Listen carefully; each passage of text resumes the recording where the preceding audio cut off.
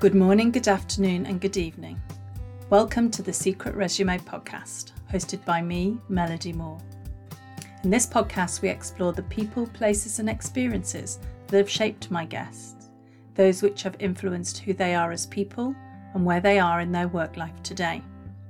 You can listen in as we have a rich exploration of often unexamined and undiscussed, but very important aspects of their lives, or as I like to call it, their secret resume.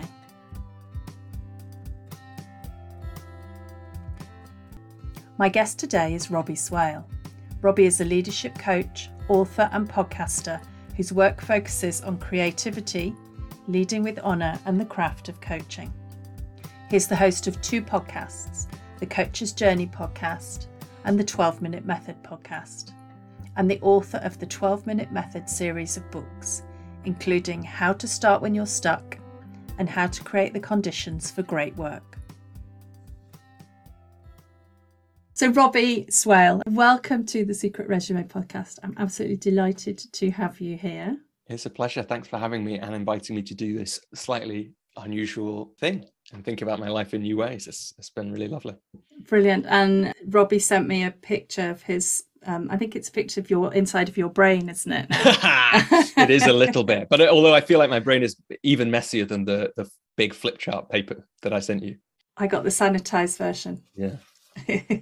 So, Robbie, let's start with who are you? What is it that you do? And then we're going to go right back to the beginning and talk about some of the things that have influenced you over your life. Yeah. So, well, the way that I introduce myself these days, like the list gets longer because I keep doing new things, which is very nerve-wracking often while doing them, and then fun sometimes to reflect on. So most of my work is as a leadership coach, but I'm also these days a podcaster. I have two podcasts and an author of 4 books that have been published, the most recent of which was published in late 2022. And when I talk about my work, which is related to the things we're going to talk about, I think in this conversation, I usually talk about kind of 3 things that I'm interested in. So I'm interested in what I think about these days as leading with honor or leadership with honor. And leadership, the work that I do there is mostly where my coaching happens. It's where a lot of my kind of, income generating parts of my business happen. And what I mean by that, leading with honor, we might get into, but really, it's often other people would talk about it as values led, or like it's all that values work. It's there would be clients. One of the times I had that thought was there'd be series of clients coming to me. And really what we'd be talking about is, how do you succeed? How do I get to the next level of success without having to compromise who I am? I just kept having in different ways that thing. And for reasons we might get to, that word honor came to me. I'm really interested in the craft of coaching. So I do work with other coaches. I think that coaching as a leadership skill, as a kind of craft and a profession, has a huge amount to offer lots of the challenges that we all face in the world and the world faces. And so I do some work supporting other coaches. That's where one of my podcasts, The Coach's Journey, comes in. I have a community of coaches that I work with to support them with their businesses and their lives. And then I'm interested in creativity. And that's where my books come in, the 12-Minute Method series. And the idea there is I'm really interested in, why do we sometimes have these things that we want to do for a long time and we don't do them? How do we help people bridge that gap? And that's, like I say, the series of books, and also there's a 12-Minute Method podcast as well. And that's mostly how I talk about my work these days.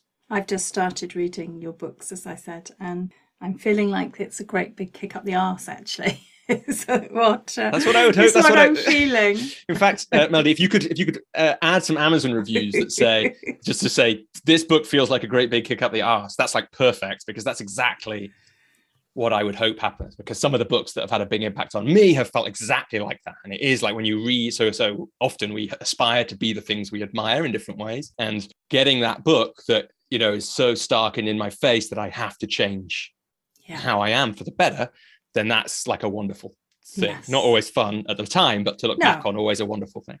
No, it gets to the sort of, for me anyway, the guilt, but also there is that kind of, here's someone who's done this in a very practical way. Why don't I just do it in a very practical way? And it's like that, how do you eat an elephant a teaspoon at a time? They feel like teaspoons, what you're talking about. Yeah, it was not just, it was a carrot and stick, let's say, was my experience so far.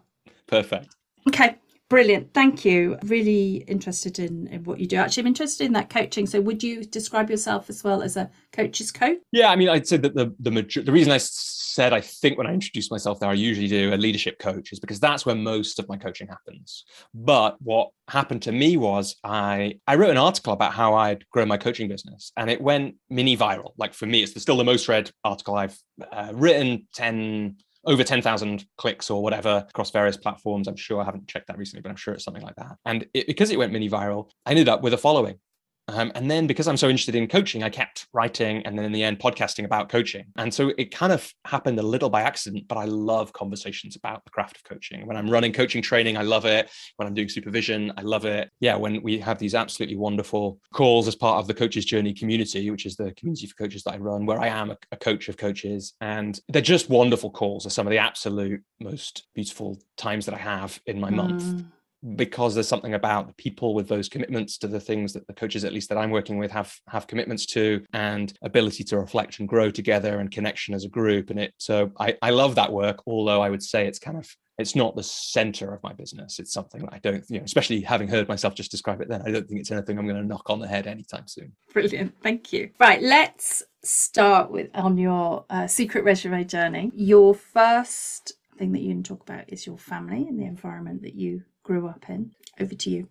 Yeah, so it was interesting to do this exercise, and like I said before, I was really interested to be prompted by you ahead of coming on the show to think about this, to think about the secret resume. And what I did, actually, the picture of my brain that I sent you was, I kind of plotted my life up to this point, and I tried to follow those three threads, the leading with honor thread, the creativity thread, and the coaching thread, and find, where were the places. So the things we're going to talk about, really, in the end, I was like, how do you choose 5 key moments from a life? Because I know that all the moments of a life have the potential to be the key moments, and some of it's just storytelling, and some of it, of course, is impact, and there are some, not all moments are equal. And I imagined that I really wanted to come up with a series of things that weren't the obvious things, but in a way, one's family upbringing is the obvious thing. And yet, when I slowed down with those 3 things, it's impossible for me not to think about those first years of my life. And in some ways, for me, this goes on a little longer than for other people would, because I was home educated until I was 9. So it means that my family upbringing really, it extends that long. It's a 9-year period for me, where my mum and dad, and later my sister when she was born, and my half brother who lived somewhere else but visited us a lot, and uncles and aunts, and these people, they were the kind of grandparents. They were like, a very formative piece of life for me.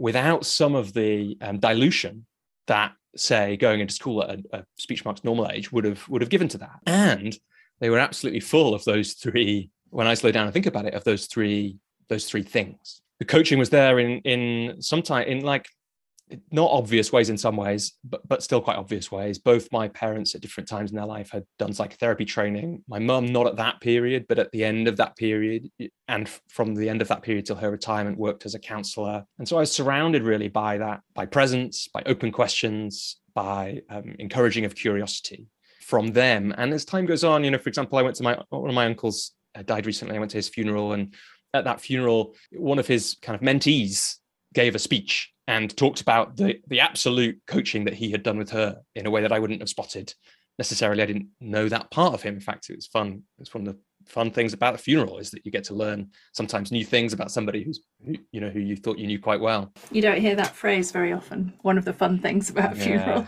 I mean, it was fun is probably a strange way to say it, but it was fun. And it was exciting, and it was very touching to have.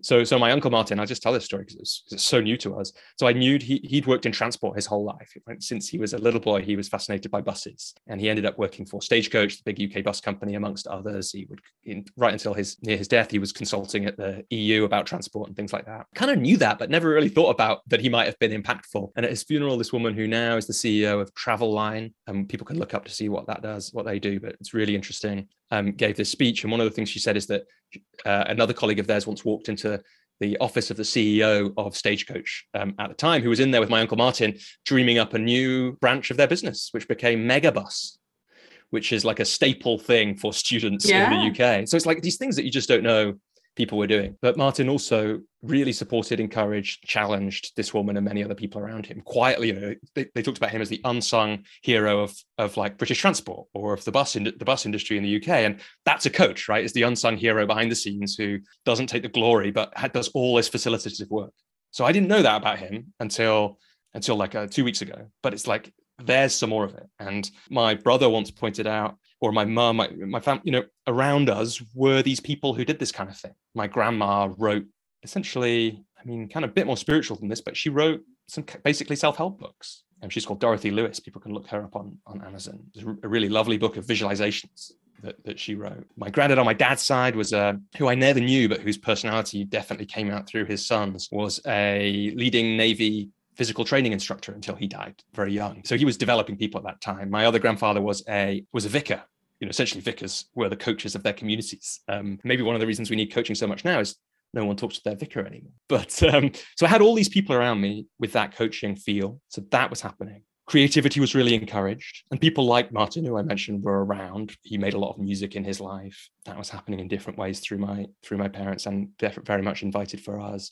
And the things I was interested in through that time, a lot of it had to do with this concept of honor. Like I would read books about King Arthur, about Robin Hood. It moved into, as I got towards the end of that period, superheroes started to emerge as a theme. And that's those classic, the classic Spider-Man scene, right, is that he lets somebody go by when he could have stopped them, and he doesn't. And he has to live with the consequences of that. And that was, in the moment, that's not the right thing to do.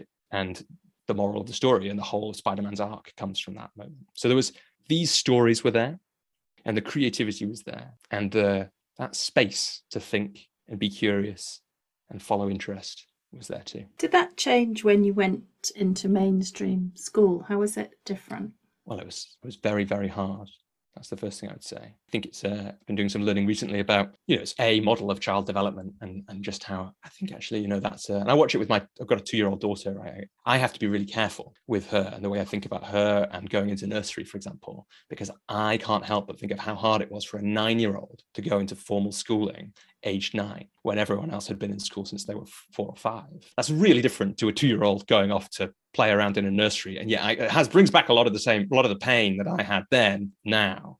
So it was difficult. Now, there were some great things that came of it because I thrived in education in the end, although, and I academically, I always thrived in it. That wasn't really the problem, but socially and emotionally, I found it very hard, and in the end, it's one of the formative experiences of my life because I learned how do you fit in? And it's like, the reason you have to do that when you're 9 is because if you don't, you get picked on. But that's a useful thing to be able to connect with people. That's how I learned that, really. And yeah, but that when I look back on that time, I look back on it idyllically, and there were reasons that it came to an end, and we didn't have much money, and we didn't see each other all the time, and there were all these things going on. But it did have that from the point of view of allowing me to flourish. When I look back, does feel pretty idyllic. And yeah, there were practical challenges, and some of those things were less. I guess they were less in evidence in formal education in the same way. I don't think much formal education has much of a coaching spirit to it. Not in my experience. Albeit some wonderful teachers, fly in the face of that. And I had some absolutely wonderful teachers, and they did in different ways encourage creativity. I had this memory, I think it was from thinking about this conversation that actually, so for example, at some point, maybe many of us have this. I think, the sociologist Brené Brown would say that almost all of us end up with a creativity story from our early education. The story being, you are not creative, from someone's throwaway remark. And I definitely had that story from a teacher called Mrs. Ramsey. And there's a funny bit in my first book about how I realized that I had misremembered quite badly some of the things she'd said. But I also remember one of those really early days at school when it was just emotionally way too much for me to take. And I was so sad. And she just let me sit in the little cupboard at the corner of the classroom and draw. And so there were these moments like that. And, it's a funny thing to think that when she asked me, what do I like to do? I said draw, because I certainly, by the time I was, 12, would have said that drawing and visual art and that kind of thing was the least of my talents. I'm interested in quite a lot of the people who've been on the podcast have what their parents thought they should do for a living has played an important part, either conforming to that or rebelling against it. And I'm curious for you how that played out for you. Yeah, I think I was lucky. I don't think I had it in the way that some people really have it. There were little echoes of it. Like I had this very strange memory, like in my late 20s, because I found myself very like quite jealous and feeling quite strangely out of proportion intense feelings about this guy that I'd met who was moving into coaching and had been a kind of big shot barrister. And I couldn't work out what that was. And then I realized, then I had this memory of my mum saying, "You're so good at arguing, Robbie, you should be a lawyer, or you could be a lawyer," which is like in some ways is a wonderfully encouraging thing to say. But I caught, just to echo what you're saying, I think many of us have, it's really hard as a parent, sort of terrifying thing to think as a parent, that almost without doubt, I'm going to say some things to my daughter at some point that she's going to remember in her late 20s or 30s and go, "Oh, this is why I messed up in some way. It's dad's fault."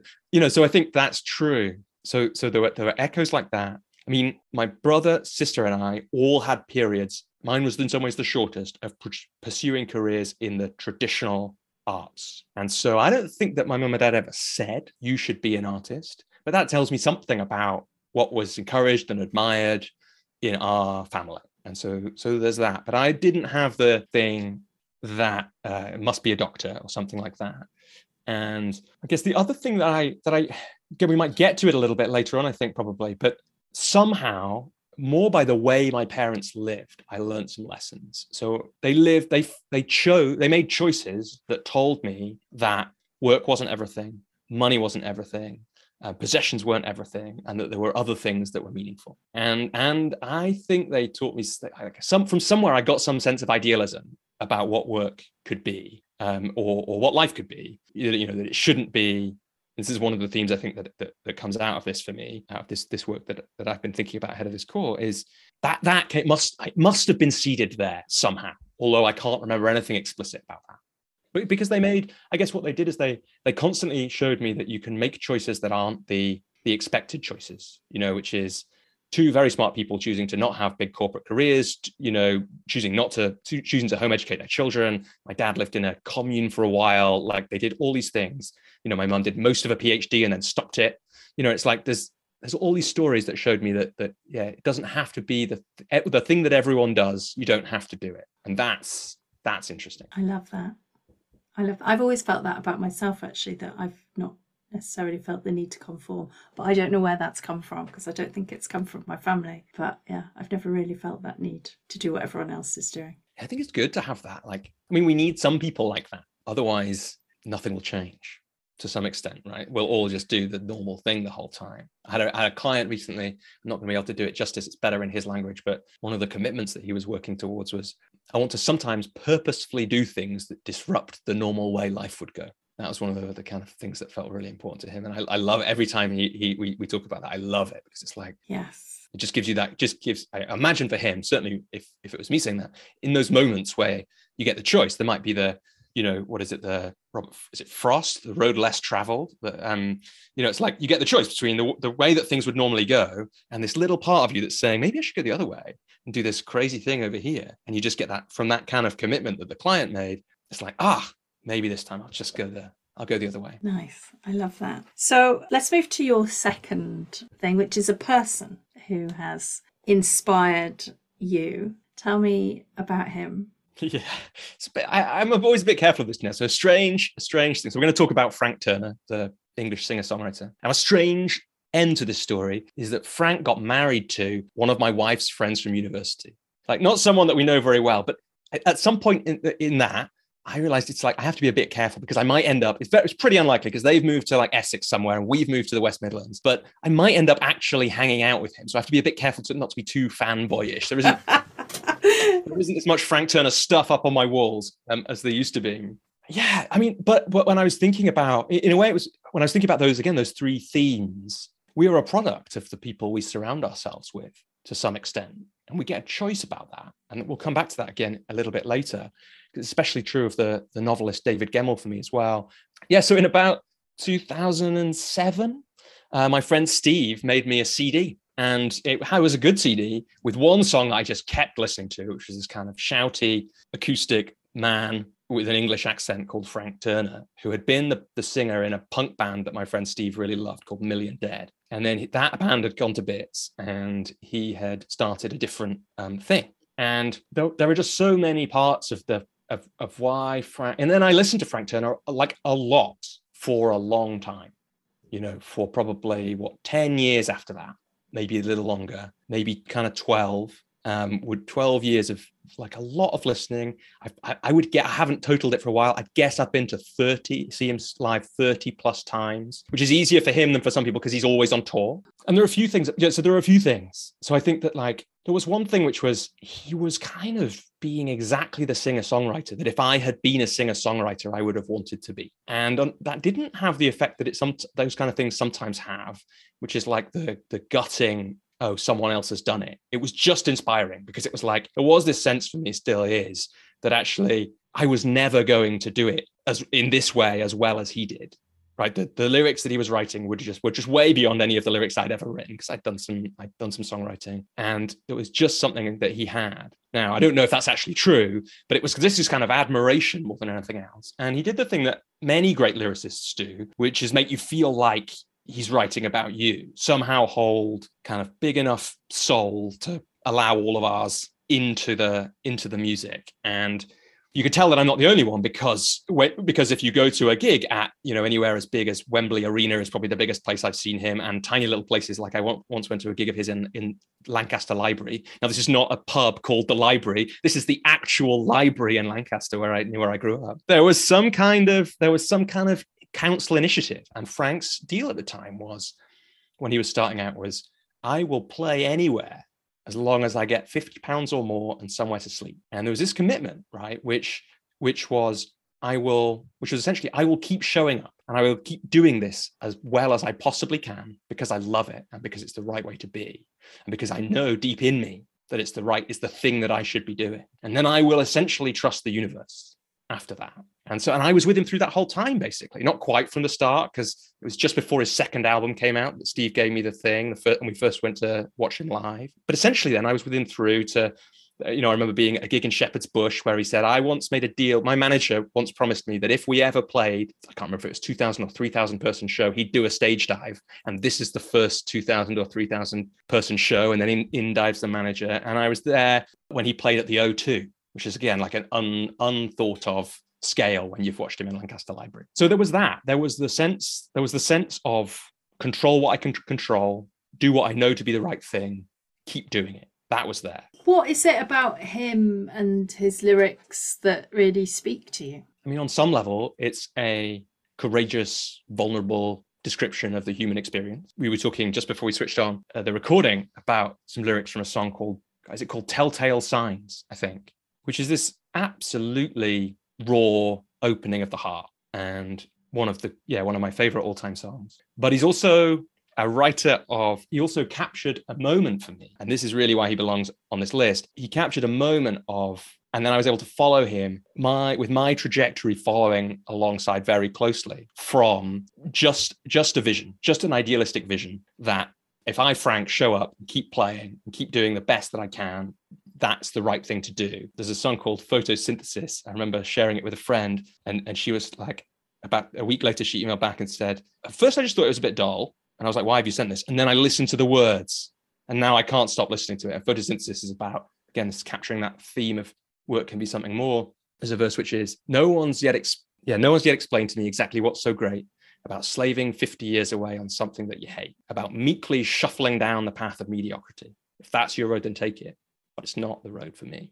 Capturing that, aged 25 as I was at the time, something like that. Still interested in acting at the time, so it's like this is like a hard thing that I might be going to try and do professionally, and that wasn't the path in the end for me. But this is and where I've ended up is here. But having that Telltale Signs and the album that came out is an incredible breakup album. And it happened to me just as my relationship with my university girlfriend had ended, and so I was able to kind of be in that space of like life being destroyed because of feeling destroyed because of a relationship ending with that and many other things. But he also has a kind of, maybe there's two more parts of it.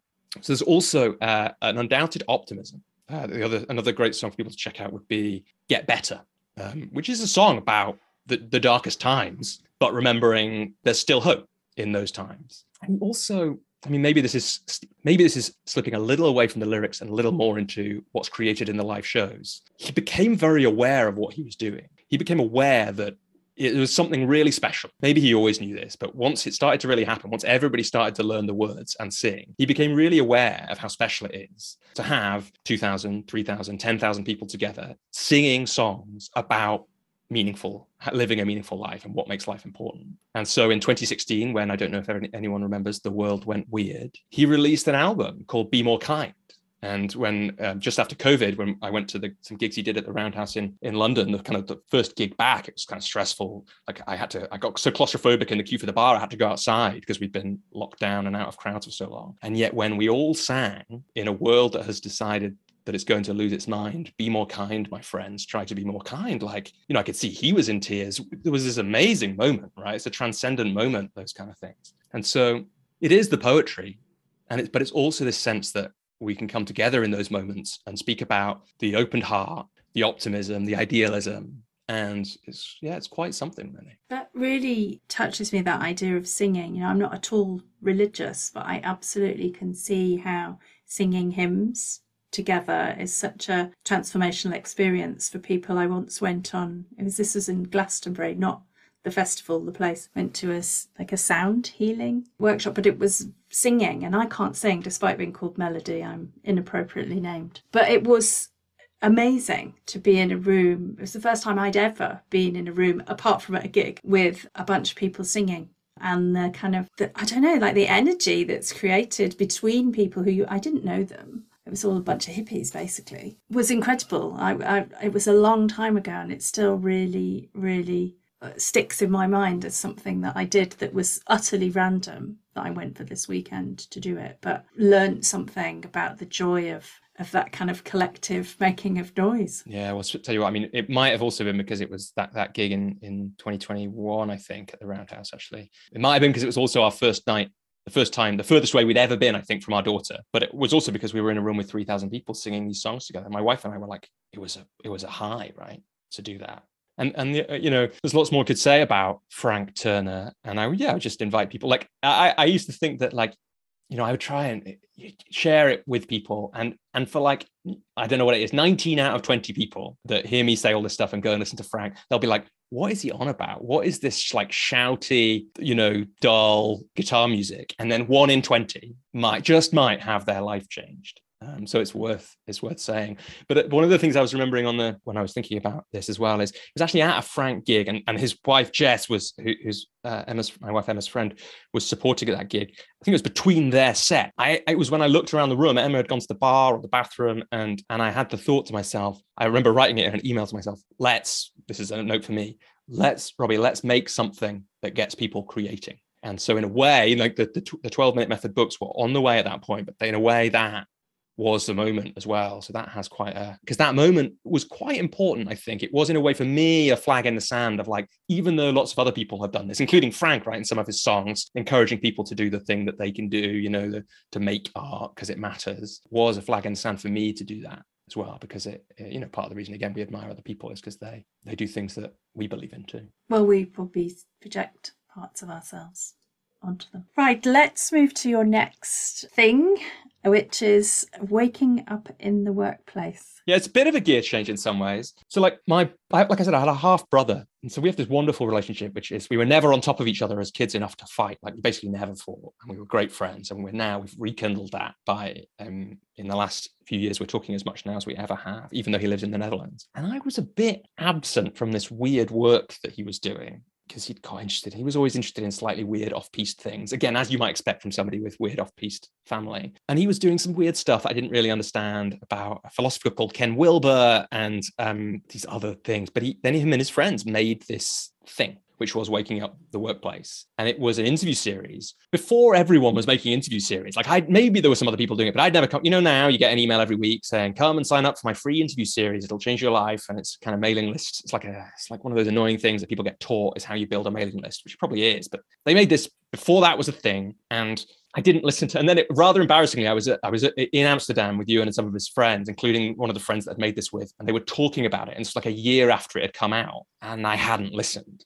And I was a bit embarrassed at that point. Like, I was like, what is this? And, it has kind of become a thing for me. It's like, how do you usually I was actively supportive of the people I cared about, and somehow this had just totally passed me by. So I listened to it in the car. I was driving to and from the arts centre that I was managing at the time. I'm across Yorkshire, and like I had an hour each way every day pretty much. And I listened to it probably over the space of a month, and it had a huge impact. And the frame of the interview series was about conscious business, which is something I'd never really heard about before. There was a conscious capitalism movement at that time, which was inspired by John Mackey of Whole Foods and some others. And the phrase conscious business had been taken from a book by Fred Kaufman, who again we might come back to. Essentially, it was, what if business can be about more than just profit? And what came out of it, I don't think they said this, but they may have, was, well, what if work actually, they would start every interview by asking, what is work to you? And, really it was, what if work can be, and business is not just a thing you have to do to make money, but can be a full expression of who you are and what you have to give, and be the way that you make a difference in the world. So it's the lyrics from Photosynthesis, right? Again, in a different frame and space. So there were a few things going on there. One of them was, it was the first time I heard the word coach in the way that it's talked about now, because all the people asking the questions were coaches. And I was like, what? God, who are coaches and what are they? And why are they all asking questions? I found it quite annoying. It definitely didn't make me want to be a coach. So that was all going on. It was a thing that my brother had made. And again, it's like an underrated, like a thing that I forget is I was surrounded. Throughout my life, I've been surrounded by family members making things. And I was one of those, but particularly my brother, my dad at different times, like I said, my Uncle Martin, my other Uncle John, like my mum, my aunt, lots and lots of people making things. But this is the thing that Ewan and his friends had made. And it was cool. That was one part of it. Like, they were talking to some amazing people. I'd never heard of any of these people. I have heard of them, quite a lot more now. But so that was happening. And it was this idea that what if work could be that thing, could be more, could be meaningful in that way. Like, and I knew that, right? I was working in the charity sector, essentially because that was what felt honorable to me. That was where the goodies were, as far as I was concerned. And business was where the baddies were. I know that sounds semi-ridiculous, but that's exactly what I thought. It was so black and white, it's embarrassing, right? But it's definitely what I thought. And then Waking Up the Workplace happened. And there were these people on there who were obviously thoughtful, insightful, wise people. And some of them were saying, not only, this was interesting to me, not only could business be a place where you could make a difference in the world, but in some ways it was the way to make the biggest impact in the world, and you can make that argument in lots of ways, but one way is purely scale. Like if you're a leader in, actually a medium-sized organization, I always think it's laugh when you have like, what size, I'm filling in a form about my business. It's like, what size business are you? Small to medium is like, 1,000 to 50,000 people. And I'm like, well, it's me and some freelancers, but it's like, that business can be the place where there's this enormous possibility for impact. And so all of that together made quite an impact on me. And I think really did plant the seeds for leading with honor now. Because when I moved, I did then had this kind of break, like I said, I had this breakup, and then shortly after that, and was listening to Frank being miserable and being miserable myself. And as I came back from that into work again in a different place, I was looking for conscious businesses to work in and not really finding them. And in the end, I think because that movement didn't move as fast as I thought it would, but it is moving now, and I think it's a part of what I aspire to be a part of, really. I was coaching a senior leader in a very well-known global brand the other day, and he was saying, we were talking about diversity and some of the challenges around diversity and inclusion, and he said, we can make a difference in our own organisation, but these people have experiences that are outside of the organisation. I don't think we can do anything about that. And I just said, I disagree. I said, I think your brand has the ability to change the world. They're a global, well-known brand. They absolutely can and should be looking to influence the way that people think and behave and treat each other. That makes me think of one of my mentors, a man who inspires me very much, Robert Holden. You can find that he's done a lot of work with Dove, and he loves to tell a story, and it's very inspiring, the Real Beauty campaign at Dove. People can go look that up, watch some of the videos, but he does work these days. I've heard him talk about working on environmental things with Dove and those companies as well, and it is possible. And some people take that really bold position. Now, it's not easy, and I've worked with lots of leaders in organizations and been a leader of small organizations myself, and I know that doing those things is not easy. And I think that's the leading with honor thing. So sometimes if people ask me what's the definition of honor, well, it's doing the right thing even when it's hard. I think it's particularly difficult when you have shareholders and reporting to the market and all of that. That's been my experience of working both in listed and not listed companies, is the listed companies, they're so aware of that, the shareholders and the analysts and the market, and it drives a particular risk-averse behaviour, I would say. Yeah, and I think, what's interesting is what I remember, and again, I'm not an expert on this, I think you've been a lot closer to it than I have, and although I've had some clients that are, it's not often that I've been in these conversations with people at the very top of those kind of organizations, if ever, actually. But I think what I remember about waking up the workplace, again, it's that idealism is interesting, isn't it? It's like, well, what do you do about that? If you're the person in that place, what do you do about it? Is it really possible? A bit like you challenged the person, is it really true that even under those pressures, people can't be stepping in the right direction instead of letting things slip in the wrong direction? It's like, I remember somebody telling me that the story of Enron wasn't like everybody setting out to be hugely corrupt. It's just everybody compromising like their integrity, 1% at a time until the whole thing is sustained on fraud. So what it takes is everybody to not compromise their integrity, would be my hypothesis. And if you're a leader of a multinational corporation and want to hire me to test that out, that would be fun. Let's do that. That's brilliant. Anything else on the, is it waking up in the workplace or waking up the workplace? Waking up the workplace. Okay. All those both, I think that was the play on words, right? It's like, how do we wake up the workplace so that we can wake up in it, but also how do we wake it up so that it's something new?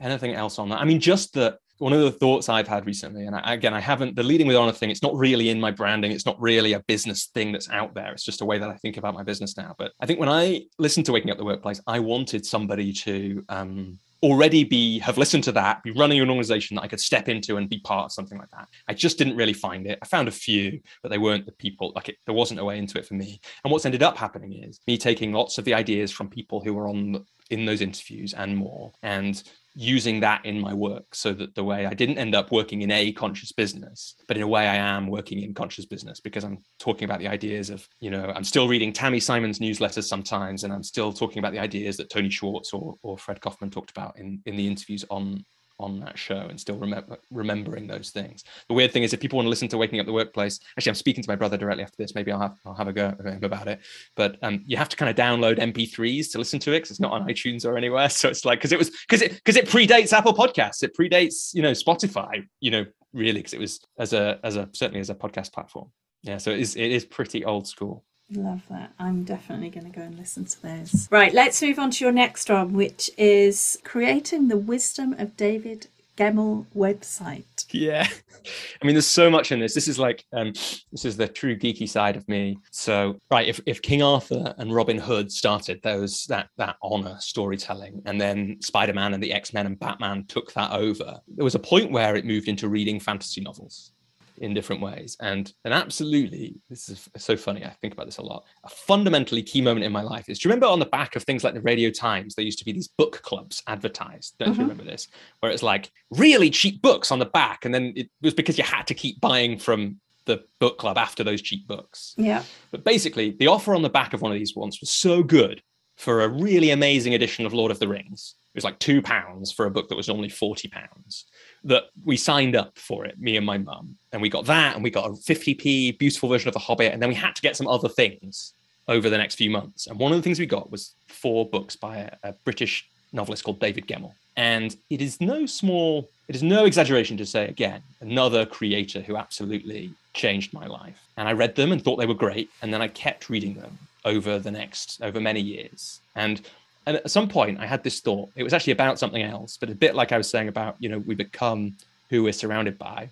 In fact, the thought I had was, why do I never celebrate success very well? Why do I always move on to the next thing? And then I wondered if it was because I was a Manchester United fan and I'd watched Sir Alex Ferguson be interviewed so many times. And, he famously, I can't remember, I'm going to get it a bit wrong. He famously said, someone said, how long are you going to savor this? It might have been a European Cup win. How long are you going to savor this European Cup win? And how long before you start thinking about the next one? He says, I'll savor it for about 5 minutes. Something like that. And that's why he won more trophies than anybody else ever.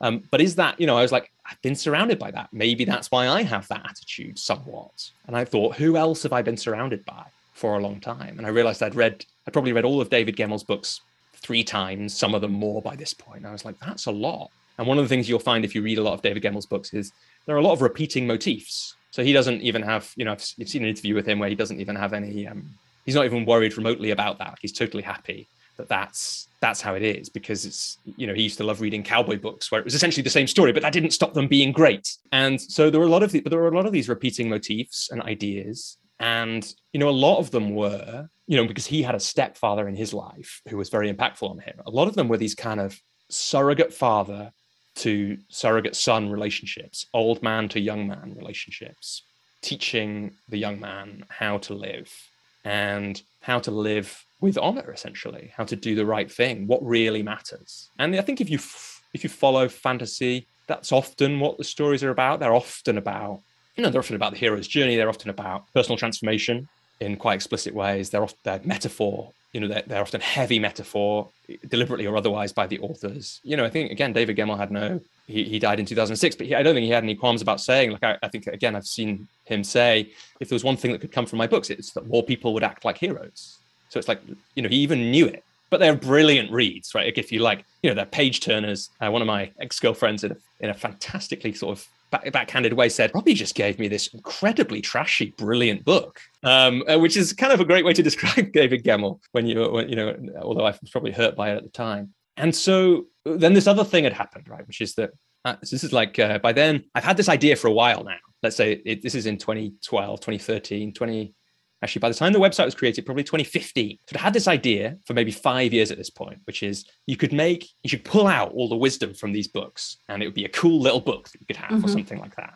You get the little book of Dalai Lama wisdom. You could have a little book of David Gemmell wisdom. And I'd done nothing about it. And I'd also seen, this wasn't the only speech marks, in my view, great idea that I'd had, but I'd seen the two others disappear. I'd let them go. There's we were talking a little bit about Liz Gilbert earlier on, and she has this amazing bit in Big Magic. She talks about how the idea, if you don't snatch the idea when it's there, it'll go on to somebody else and they'll do it. And I had these two absolutely, it's mind-blowing what happened, right? I had this idea of a book about a computer game. It was a great idea for a book. And I let myself get talked out of it by a friend of a friend who said, I like the game, but I'd never buy the book. And I let that stop me completely. The reason I know it's a great idea for a book is somebody else wrote it, got it published, and it was very, very successful. So it's a great idea that I'd let go. And then I had this other idea about a website business idea. And I didn't know this when I was creating The Wisdom of David Gemmell, but I let it go again. I kind of looked it up online and someone had done something a bit similar, and I decided that was enough to stop it. Later on, my friend introduced me to the COO of the company that I had dreamed up. So again, the idea had gone on to something else. And I kind of knew that these ideas had gone. The reason this story is really important for me is the first time I really beat what Stephen Pressfield calls resistance. So I had this bizarre story going on. I was I don't want to do anything with this, because if I do, someone might steal the idea. I might lose it again. When in fact, not doing anything about the ideas was why I'd lost those other two. And I had this conversation with my friend Inga, coaching session, really, a workshop that we went to. It was the first time we'd met, and now we're still in touch years later. And Inga asked me this great question, which is, because I had all these excuses for not making the website. By this point, it could be a website, it could be a book, whatever. And she said, look, how many people would need to have an impact, would need to be invited to the same impact that this had on you by your website for it to be worth you making it? Because I was well, no one will read it, was one of the many excuses I had for not doing it. And then she really turned the knife, because she said, because I've got a 14-year-old son, something like that, at home. And it's speaking to me as though it might speak to him. And of course, that's the real knife turned, because for me at that point, I know don't let my son down. Right, exactly. The only answer to that question is one person, right? If one person, the amount of impact that work had on me, only one person needs to feel even a fraction of that for it to be worth me making a website. And so I made that website in the end, and I made it using essentially what became the 12-minute method. I didn't call it that at the time, and it was before my blog, which is where the 12-minute method came from. But I'm overwhelmed by this, because I had over these 5 years, I had, on my next reread of David Gemmell's books, I'd collected all the quotes. So I already had the spreadsheet at this point. I just hadn't taken any action. I was wrapped in procrastination, all these things. And what I did in the end was I just have to do one at a time, don't I? I'll do one at a time for now. Then at least it'll be started. And I've just scheduled weekly wisdom email number 360 something. So 360 odd weeks. I did in the middle of a house move and some family stuff last year. I did miss quite a few weeks, but accepting those weeks, something of the order of the last 360 something weeks, someone has received an email with a David Gemmell quote, and there's a website with many, many on it, and it exists now. And so That's important because I got some coaching on it. It was one of the first real impacts of coaching on me. It's important because I made a thing, despite all the procrastination, despite all of the reasons that we don't make things, which were definitely present in that. If people want a kind of longer version of that story, they can check out. There's an episode of the 12-Minute Method podcast where I talk about it. And it's about honor. So the reason that leading with honor later came to me was because I was thinking, how do I make my work contain all the things that I'm about? Right? Because in the end, if I'm going to do the absolute best work and have the biggest impact that I can, I'm going to want all parts of me to be part of it. And I realized two things. I never talked about the wisdom of David Gemmell when I was talking about my work, ever. And I had some values that really mattered to me. And I talked about three of them a lot. And the fourth one, honor, I never mentioned. And it's like, well, that's got to stop, hasn't it? So at that point, that's where for the first time, that's when the seeds of what if leading with honor was a thing for me emerged. So it sounds like it's multiple things, isn't it? It's the content of this honor being central, but unspoken to that point. And then also this just you applying this, what became the 12-minute method, and using that and that sort of anti-procrastination thing that's a core part of what you talk about as well. Yeah, absolutely. And I think that second part is can't be understated, really. It's not that it was the first thing I'd ever made, but in this phase of my life as an adult, I think my friend Jo Hunter, who's a real inspiration to me, she runs a company called 64 Million Artists, who I do some work with now, and which is about catalyzing creativity for businesses, for individuals. Yeah, she talks about it too, about sometimes, a creative child stops being creative adult, runs into stories about perfectionism, has all this stuff that locks them up and traps them and holds them back from creativity through perfectionism, through all these kinds of fears and ways that we get in our own way. And in a way, the wisdom of David Gemmell was my first, almost, maybe starting my business was, and the career change, but this was a really explicit creating just for the sake of creating, just because it's the right thing to do, not knowing how it'll go, not knowing where it'll end or what it's for, because creating a thing is a thing we can do in the 21st century and make it reach people because of the internet, and because it's the right, I really am being called to create it. So that kind of thing, the 12-minute method piece, the beating procrastination, finally doing the things we've been meaning to do, that really captured all that for me. Brilliant. Thank you. Right. Final one. I love this. It's time for you to die. Yeah, it was an article. So by this point, so about a year after I started The Wisdom of David Gemmell, I started my blog, which people who don't know, just really quickly, it was about me procrastinating and feeling like every time I shared something, it was agonizing. And me and my coach designed a practice where I'd write on the train at first, later for 12 minutes with a timer, write an article while the train's moving or the timer's going, stop when it stops, proofread it once, post it online as a way to practice just making something and sharing it. And about one of the things I say in my third book, How to Create the Conditions for Great Work, is of which It's Time for You to Die, which is a chapter of, is that feels really important because it was a piece of great work. Like I can really see that looking back, and I could feel it in the moment actually, but it came 2 years into practicing writing articles in that way. So it's like practicing does matter, is a part of the story. That's a part of why this matters. Essentially, I'd been reading a book by Fred Kaufman, who'd been a guest on Waking Up the Workplace. He'd written the book Conscious Business, and then his next book had come out, which is called The Meaning Revolution, which I still think is one of the most complete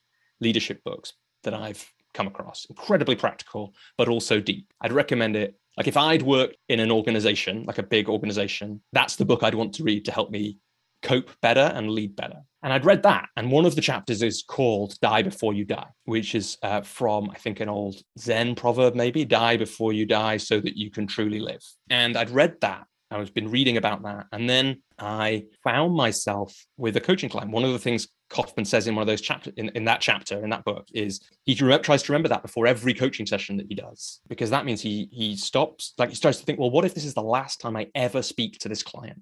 Like, I don't want to be holding back. I don't want to be risking that I don't get the chance to say the important thing or reflect the important thing to them. And I went into a coaching session with one of my clients having read that, and it absolutely reinvigorated that coaching engagement. It was a very, very powerful call that the two of us had. And I came out of that and I sat and I needed to write a 12-minute article. And so I sat down and I set my timer for 12 minutes and I wrote it about that idea that we have to die before we die so that we can truly live. And there's so much in that. There's so many, like it wasn't just drawing on Kaufman's influence. It was other people too. And in that was, Kaufman quotes Braveheart. Excellent. So there's an element of the, and one of the things William Wallace says, he says in Braveheart is, what did he say? He says, every man dies, but not every man lives, right? It's like, in Braveheart again, it's that same thing, right? You can take our lives, but not our freedom. It's these same ideas. It's like we can do the right thing, even though we're going to lose. And so I wrote this piece, and then something interesting happened, which is that my friend Jacinta, who works at a coaching company that I work for, knows Fred Kaufman, and she saw the article and she sent it to Fred. And so by the end of that day, Fred had commented on the article and shared it, and it was already getting hundreds of reads, and it's now assigned reading on Fred Kaufman's Conscious Business Coaching course. They share that article that I wrote in 12 minutes one afternoon in Battersea with people who are learning about it, because it really captured him. And that's magical to me because, 7 years earlier, 6 years earlier, I was listening to Waking Up the Workplace, thinking about this strange Argentinian man who lives in America, who'd written a book and was being interviewed on some Zoom without video, I'm sure, by my brother and his friends, had now read and shared one of my articles, and not just and said it was a beautiful article, which had been written in 12 minutes, which is also slightly nuts, right? And so there was so much about that. But when I look back on it, it's also one of these it's a principle that changes me completely to die before you die, to do the kind of exercises that he talks about in that art, that he talks about, that I talk about in the article, both the ones from Kaufman and from other people. That day, I think, having written the article, one of the things he says is in his workshops, when he's talking about that principle, is he'll ask people, if you only had 3 minutes to live, who would you call and what would you say? And he invites people to think about that. And then he reminds them, like, you won't know. Almost certainly you won't know. Most of us don't know when we've only got 3 minutes left to live. And he says in the break after that, whenever there's the next break, there's always people on the phone, right? And I was thinking about it a lot. And I think I'd posted the article, and then I thought about it. And so I phoned my wife, and it was surreal. Like, I can remember it like absolute crystal clarity. It felt like, in a movie where somebody's got to fly the nuclear bomb into the volcano or whatever, and they call somebody at the last minute, they don't say, and like my wife was leaving her desk to go to like lunchtime yoga in her office or something, and I couldn't say at that point, I'm doing this exercise about who I would call with 3 minutes to live, for exactly the same reason that they don't tell them on the phone to their wife and kids, or husband and kids, whatever, when they're flying the plane into the volcano. It's like there's just this, I had tears streaming down my face, and yet the whole day was in Technicolor after that. And I remember walking to meet her, and it invites that same live in the moment, do the right thing attitude that I think, if we go back, Frank lives, that idealism from childhood, it invites all those same things. And it had this amazing, and it's a part of the 12-minute method. It's a part of now of that third book as well. I'm just writing loads of notes, actually. I'll be on Google. I said to you before, I don't know what I'd do without Google. Now you've just given me more things to Google. Thank you. Yeah, and I did warn you that I would be name checking many, many things, because that's how I think, really, and how I storytell, and how I try and draw things together for myself. And what I'll do is I'll add some links in the notes from the episode as well, so that people can access things if they don't love Google just quite as much as I do. What's next for you? It's a great question, really.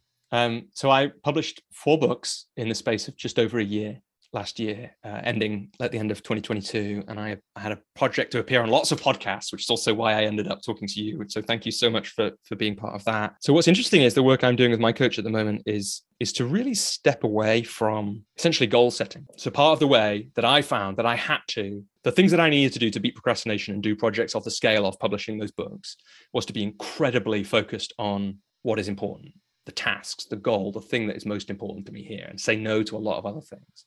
And actually, I'm out of energy for that. So my coach, he likes the polarity of love and will. And so I've used up like all my will getting all these things out, and I need to really relax into the love energy instead. So for these 6 months, this first half of 2023, my most important task is to follow what I'm interested in and to see what emerges. So I don't really know what's next. I mean, I'm playing with a couple of interesting things that I'm interested in about marketing the books. I'm doing a few other things. My coaching business has grown actually in that time. I think it's just now it's got space, or because the books are out and they're a good marketing tool or something. That's going on. But in terms of a big thing, I mean, I guess talking about it today, I think there'll be some kind of leading with honor business thing that happens in my business at some point, but I don't quite know what that'll be. And it's nice to be in that place. There's a real There's definitely it's very important, I think, for people, especially if they're going to run their own business, to be able to use the will end of the polarity to really carefully avoid distractions and get things done. But sometimes it's also good to open to the other things, to the more intuitive piece, which, of course, interestingly, the 12-minute writing practice does both, right? It sets aside very structured time to, like, I will write an article this week. And then in that, I get to let intuition run wild, which means that sometimes I write a piece which I'm super proud of, like It's Time for You to Die. It's like planned spontaneity. Absolutely. You have to have the container around something. And that's what coaching is as well. It's like create a container in which someone's best thinking can happen. And creative practice is a great way to do that. I was actually just having that conversation with my coach/therapist. And I was saying that for me, in the sort of quieter times, I do a lot of gathering of information and reading and all of the rest of it. But what actually causes it to kind of coalesce, I suppose, is the pressure of a deadline or, and I think if I didn't have those, the ideas wouldn't ever come together because they would just all swim around in my mind. But what causes the great stuff to come out is some pressure. And a goal and a focus. Yeah, definitely. Completely agree. Love it. Right. Advice to your younger self. Your younger self can be any age. What would your advice be? Well, as well as people can imagine, as well as a fantasy nerd, I also am partial to some science fiction. So I've got to say, Melody, I'm wary of this question always. I have I love my life, right? I don't want to disrupt the space-time continuum too much. Okay. It's dangerous, is it? There's a slightly disturbing, it's quite funny, like working title type film with Bill Nye in it. I've forgotten what it's called, but maybe it's called like something a bit dull, like It's About Time, where a time traveler accidentally like changes his child. Yes. By changing something in the past. So he comes back and rather terrifyingly has a different baby, which, yeah, we don't want that. So what would I say? I think the thing that I get pangs of regret about is I just didn't really believe the idea of practice. Like I liked sport a lot. Why did I not play for any clubs, really? I played for school, it's different sports, but I was thinking last night, why did I never play cricket? I really loved watching cricket. And the reason is I thought cricket clubs were for people who were good at cricket, which in a way they were. But I didn't know that if you went to cricket club, you might become good at cricket. And it's the most obvious thing in the world, but it took me like 35 years or something. It's about when I was 35, I read Bounce by Matt Syed, and it was a final nail in the practice versus talent coffin, to mix some metaphors there for me. So I think I would, if I could help my younger self be a bit more relaxed about being bad at things and find ways to learn and enjoy learning, even 1 or 2 years earlier, to have that insight and absorb it, I would take that for sure. Definitely. Brilliant. Thank you. And my last question is strapline or title for your secret resume. It's been fun to quote Frank Turner lyrics, but I think it should probably be, it's just such a powerful thing to really, truly face our mortality. So I think the strapline is probably die before you die, so that you can really live. Love it. So thank you, Robbie. I have thoroughly enjoyed today our conversation. It's been a roller coaster of, I've literally been writing so many notes as we've been talking. So thank you so much. It's been an absolute pleasure and excellent therapy and coaching for me too. You're welcome. You probably can tell that I could have talked to Robbie for hours. I loved our discussion about conscious business and if work could be meaningful and not just a way to make money. And I think it's something that Robbie and I both share a passion for. And also that ability of businesses and big brands to have an enormous impact in the world, not just in making lots of money and selling lots of things, but actually changing the way that people think and the way that they behave towards each other. He's the first of my guests to talk about how music has influenced him, and certainly song lyrics, and his talking about Frank Turner and that message of kindness really reminded me of that quote, and I don't know where it's from. In a world where you can be anything, be kind. I hope you enjoyed this episode of The Secret Resume. If you did, remember to like, share, comment and subscribe, as that helps people like you find people like us.